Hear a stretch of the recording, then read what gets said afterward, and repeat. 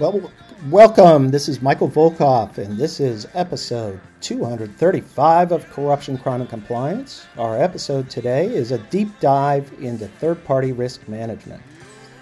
Hello, everyone. Thanks for joining me today on Corruption, Crime, and Compliance, coming to you from sunny Sicily in Italy.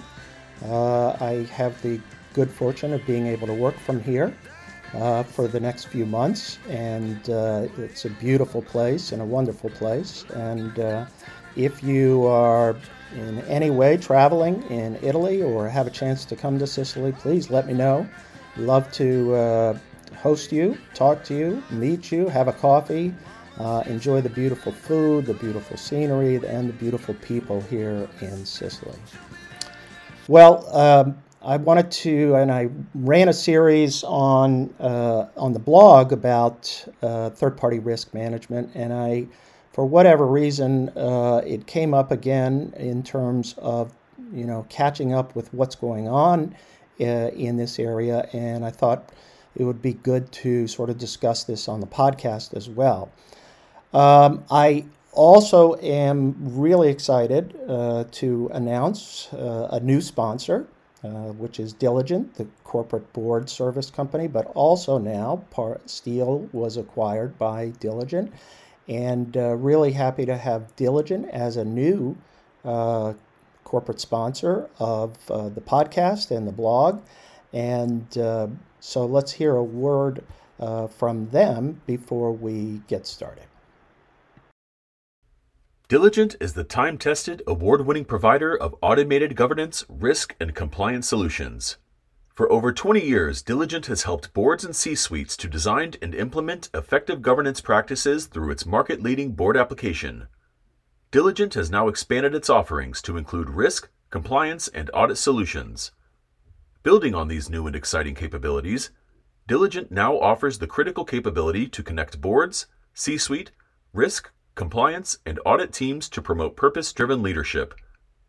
Building on this capability, Diligent provides a full suite of complementary services including risk management, ethics and compliance, environmental, social, and governance, and proactive auditing strategies and practices. Diligent solutions enable companies to implement robust corporate governance to mitigate and manage risk, create a culture of ethics and compliance, ensure that company controls are audit-ready, and implement tailored and responsive ESG solutions. If interested in exploring Diligent's unique complement of solutions, please reach out to Diligent at its website, www.diligent.com. Well, thank you again to Diligent for its new sponsorship. And let's turn to third-party risk issues and try to get back onto the real-world perspective. And one of the things that motivated me was I saw a marketing and promotion for a third-party risk management conference, and I tried to read the message and tried to understand what the conference was about. And to be honest with you, I was sort of struck by the disconnect between what the conference was promoting in terms of what was going to happen at this, and the real world practical solutions that are needed for companies who are trying to address their third-party risks and searching for real world solutions. In other words, I've been involved, and our firm has been involved with a number of clients in implementing let's say, automated solutions. And in doing that, we've sort of learned and have worked hand in hand with compliance professionals in how to address really the third-party risks. And it just seemed to me that some of the platitudes and general statements, while theoretically nice and great and aspirational, that there's a real disconnect between what's needed on the ground to get people to get them to implement automated solutions, use data analytics in a real and positive way, auditing and monitoring services as well. So this was the inspiration for sort of my writing about this, and I think it's also come up in a more important way than ever before, and that is to look at what's happened, in the global economy. We've had two significant shocks, obviously. First, the pandemic sent shockwaves through every organization, and then now we have the war in Ukraine. And both of these events have exposed the importance, yet again, of risk management, especially with regard to your supply chain and distribution operations.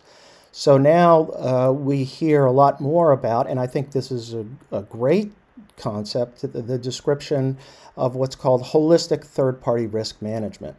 So reality has injected and forced change here, and we're now experiencing significant adjustments to overall risk management procedures because there has to be, beyond legal and compliance risks, we have new disruptive risks that have to be identified, quantified, ranked, and then addressed.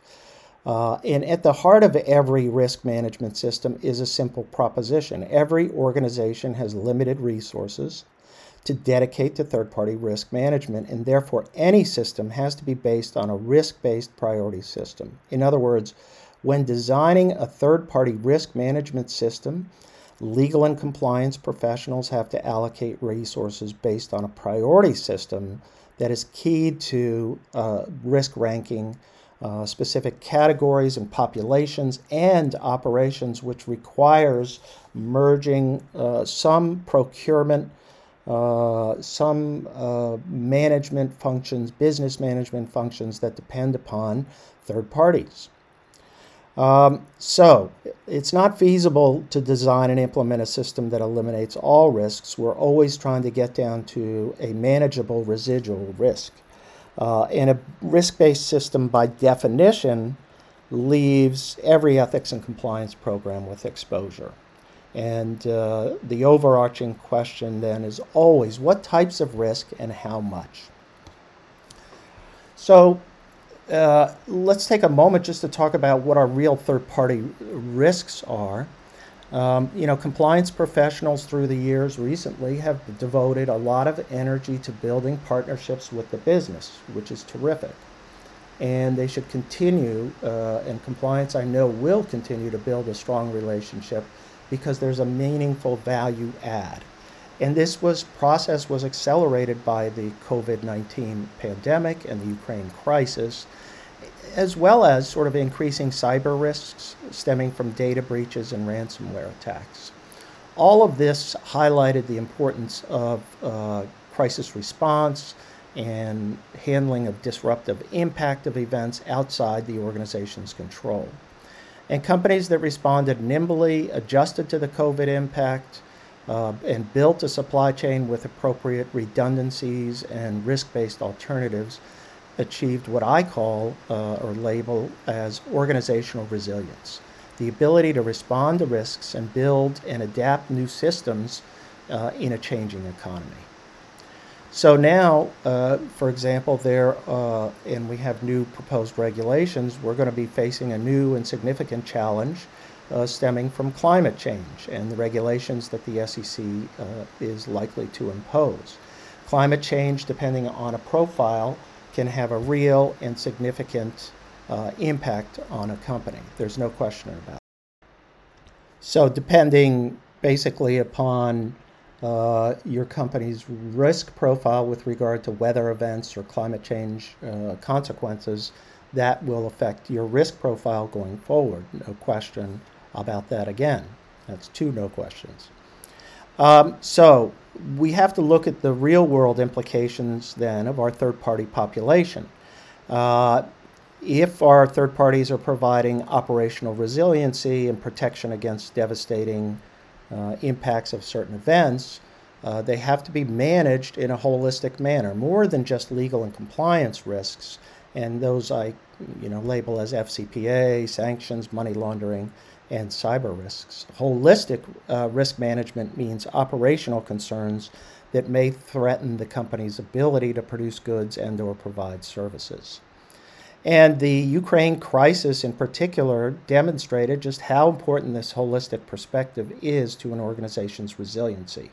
Within a short time period, global companies were losing access, for example, to important business partners who may have been connected to Russia. In just hours after a particular entity was designated as a prohibited party or types of transactions were restricted, companies were scrambling to identify alternatives. And this quickly exposed weaknesses in a company's supply chain. And this is where legal and compliance can come in and play a great role. CCOs are natural partners for the business to identify these potential risks, manage them, and maintain data connected to these essential third parties. And the CCOs have to be closely aligned with procurement managers to support their planning and day-to-day operations by providing current information on legal status, identifying alternatives, and quickly providing due diligence or relevant information and analysis for onboarding, let's say, new third parties that have to be adopted quickly because of a crisis. And many businesses went through that process in response to the COVID pandemic, when some third parties were forced to shut down or even discontinue operations because of the impact of COVID. Again, companies scrambled to identify alternative sources, and that's when compliance was called upon to support these efforts of the business to adapt. And CCOs can use this experience to gain credibility and support from the business and the managers. CCOs already know the importance of reputational risks, and they can bring sort of their knowledge to the equation as well. There's part of the identification and risk ranking and navigation of all of these risks requires this holistic perspective. So one other upside, I mean, I know I've been talking here about the sort of downsides of reputational disruptions, economic dislocation. But let's take this moment also to look at third-party risks, but look at your third-party population as an opportunity to advance your culture. And that's an important consideration. It's a big positive upside, and it's a big overarching sort of concern here of managing your third-party population. After all, a large number of third parties represent your organization, such as agents, distributors, and resellers in the marketplace, and frequently interact with company customers. So instead of looking at the downside of this situation, the upside is, while they create certain legal risks, they can be managed to promote your company's culture and should reflect an onboarding and due diligence process that's designed. You want to make sure that you ensure that your third-party population operates consistently with your ethics and culture requirements. In other words, these are advocates. These are promoters of your own culture. And this is an important opportunity to extend your company's culture in the marketplace. A starting point, therefore, is to identify expectations for conduct by your third parties in the marketplace. And I always look to, and I've seen more and more clients and companies building a guiding set of principles and outline this in either as a vendor or a distributor code of conduct. This is, and there usually are two documents on the sort of upstream and the downstream in terms of a distributor code of conduct and a vendor supplier code of conduct. These outline important principles that govern the relationship between your organization and third parties and include representations that can then be referenced in commercial contractual agreements. Companies should review these documents and specific contracts and purchase order forms to incorporate salient points to underscore the importance of the company's ethics and culture, as well as reference to contractual provisions. And companies should also look for opportunities to promote these important ideas. That there are robust training programs are required for relevant third parties to communicate the importance of the company's ethics and compliance commitments. And this should be reinforced by, obviously, third-party certifications as to adherence to the company's code of conduct and values. Many companies also hold annual meetings of its distributors and sales agents, or even regional ones, in various parts of the world as an important way to coordinate business opportunities and make sure that there is adequate time given to the compliance professionals to either conduct training or also to give a general talk about how important ethics and compliance is and have it reinforced by senior management. These are important events, and frequently they bolster commercial and compliance performance by third parties. Annual meetings build loyalty, they build commitment, and they also are an important opportunity to reinforce important principles to the companies.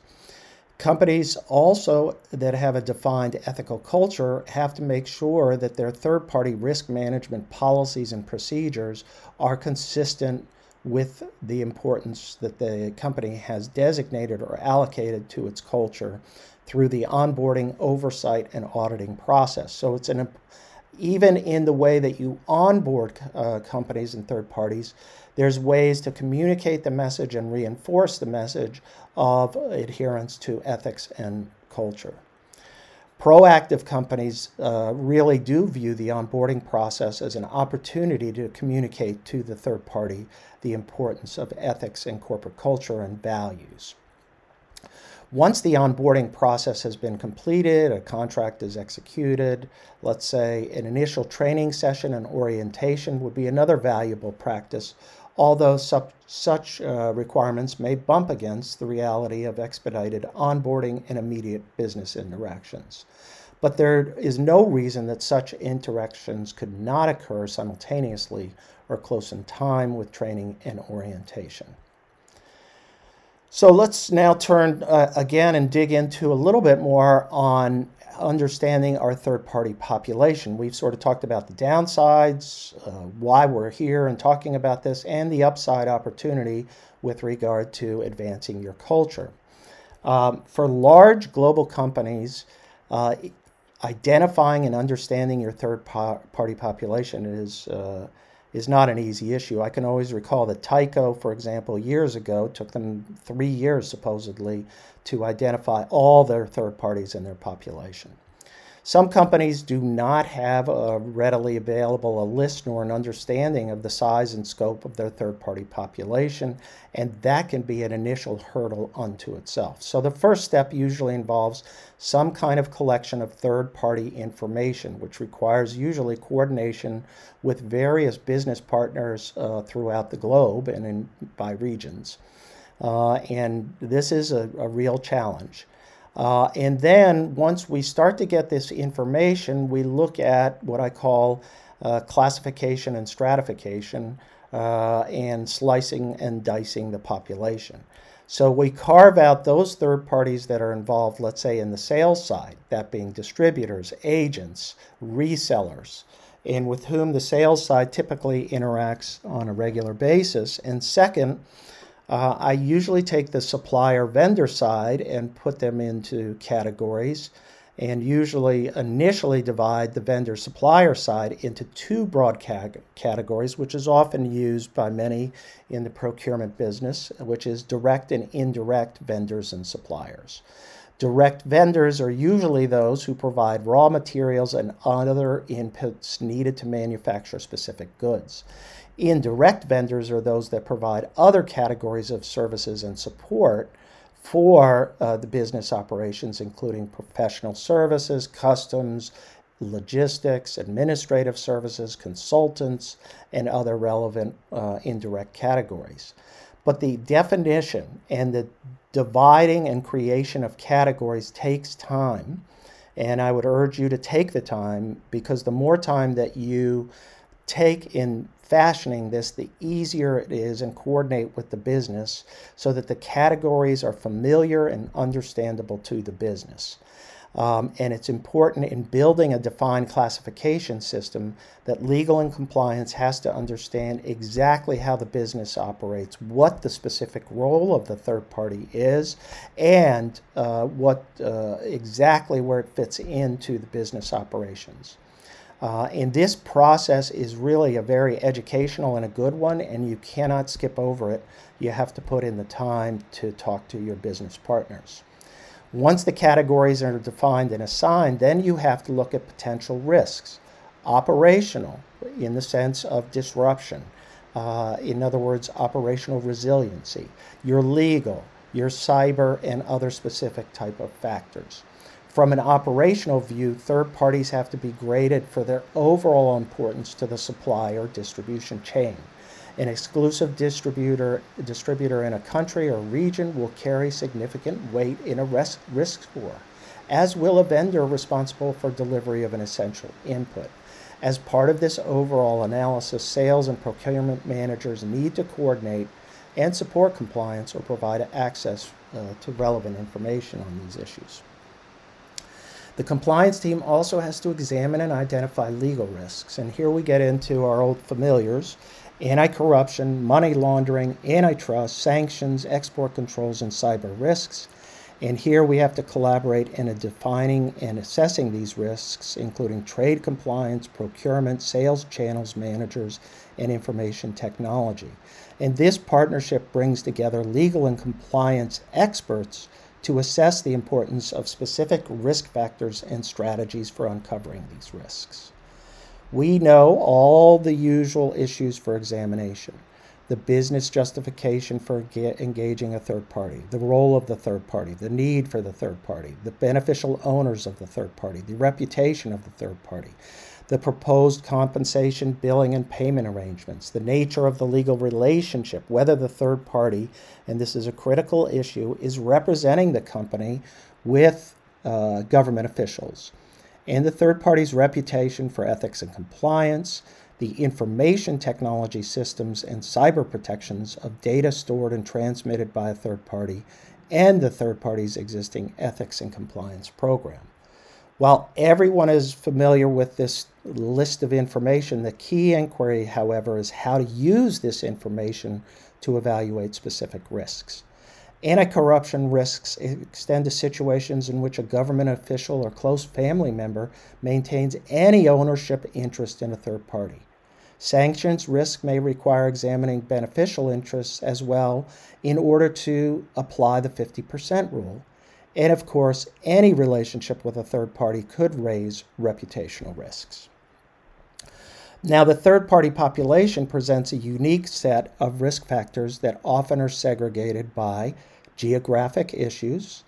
For example, what's the corruption risk in a certain country? Or in a sanctions context, what's the proximity to, let's say, North Korea? Types of third parties, what the expectation of interactions with government officials on behalf of the company are going to be in a representative capacity or not, and annual revenue figures as a proxy measure for the number of interactions and amount of risks. Some of these basic factors should be assessed in relation to the specific risk. Vendors and suppliers located in North Korea, for example, create risks of sourcing materials from North Korea as part of the company's supply chain. Companies operating in high-risk corruption countries or high-risk industries create a far different risk profile than those operating in low-risk corruption countries. So the conduct of due diligence for the onboarding purposes is not a scientific inquiry. It requires discretion and exercise of judgment. There are some hard and fast rules, but most often the company has to apply its own risk tolerance to issues that present careful balancing requirements. So let's talk now a little bit about mitigation and monitoring and close out here. And it's easy to be overwhelmed by your overall risk profile for your third-party population. You can drive yourself crazy. And the best way to tackle the problem is by defining specific problems and risks and then analyzing a subset of third parties as to the specific problem or risk. The businesses can help guide and provide valuable input for this inquiry, especially procurement professionals who should be familiar with the direct and indirect population and the need for specific vendors and suppliers and the overall importance of the specific vendors' products or services. So this requires a complete understanding of the company's manufacturing or service provider operations and where each vendor category fits in as to importance, geographic location, and commercial relationship. On the legal side, there are various key issues that have to be examined to unearth relevant risks and considerations. And I've already mentioned, and the classic example is, does the third party interact with government officials on behalf of the company? This inquiry is critical concerning representation because it's a quick and significant way to classify those third parties that present a significant risk and focus in the area on anti-corruption. Within that category of third parties, the inquiry then leads to an additional layers of risks relating to types of interactions: customs, sales, tenders to government, regulatory inquiries, payment of foreign taxes, beneficial ownership, countries of operation, prior history of corruption, legal status, and documentation. While this may sound simplistic, the key here is to consistently address and measure these issues across the relevant segment of third-party population and apply risk ranking weights to allocate risk among the third parties. With respect to sanctions risks, geographic locations, obviously, of the third parties, the specific role of the third party, are they a distributor or vendor, carries distinct risks, as does annual revenue as a key factor for a proxy for frequency and importance of transactions. To identify potential prohibited or restricted parties, again, beneficial ownership is critical. So, depending on the level and overall specific risk factors, mitigation strategies should be designed to reduce specific risks to acceptable levels. Contractual representations and assurances are, of course, important, but we all have observed too many cases where such representations are easily secured but have no meaningful impact on third-party behavior. Nonetheless, it's an important first step, especially where contractual representations address a specific risk identified during the onboarding process. The game-changing practice, however, is in the adoption of proactive monitoring strategies that respond to specific risks. Let me give you a few examples. 1, end-user certificates and documentation reviews to ensure that third-party distributors do not sell products to prohibited countries, entities, or individuals. 2, financial transactions sampling to monitor transactions between the company and the third party and then the subsequent resale of products to the end user customer. And 3, high-risk partnerships and in-person inquiries concerning interactions between company and third party. Without belittling other monitoring systems, such as adverse media notifications and alerts, the bread and butter of monitoring requires getting into the trenches. This means sampling specific high-risk transactions to examine documentation and certification compliance. Following the money is a time-tested and relevant way to stay on top of your third party, and dedicating personal time and effort to managing high-risk third parties is a productive strategy for unearthing risky developments. Remote monitoring strategies such as transaction and financial sampling is the best way to identify potential irregularities. This inquiry usually leads to additional questions and issues of concern, and third-party misconduct can be hidden and false documentation can be used to avoid scrutiny, but often there are subtle but important signs of such behavior. Often what starts out as a routine follow-up will lead to exposure of a big problem. So aside from proactive monitoring strategies that's tailored to your higher risk third parties, an overall audit program and strategy for third parties can be used to supplement overall third party risks. For example, if your company has a small number of high risk third parties, a rotating schedule of formal audits may be applied. In these days of remote connections, a formal audit does not require boots on the ground. There are a number of tasks, including interviews, remote access to data and downloading, which can be used to save time and money, and financial data is usually accessible remotely. They have their limitations, these remote audits, but given the difficulty of travel and expense, such audits may become more the norm than the exception. For lower third-party risks, that have not been identified through any proactive monitoring strategy, The time for assessment and reevaluation usually arises when the third-party contract expires, assuming there is a contract. At renewal, a fresh examination and assessment may be conducted, and third-party risk can then be evaluated again with any new measures as needed to mitigate risks. Well, I know that was a long discussion. Thank you again for listening. Thanks for your support. We appreciate it. Third parties are a continuing complex issue, and we appreciate your time, and hopefully this was helpful to you. And we'll see you hopefully next week from beautiful Sicily on corruption, crime, and compliance. Thanks again for listening to Corruption, Crime, and Compliance. Please subscribe to the podcast series.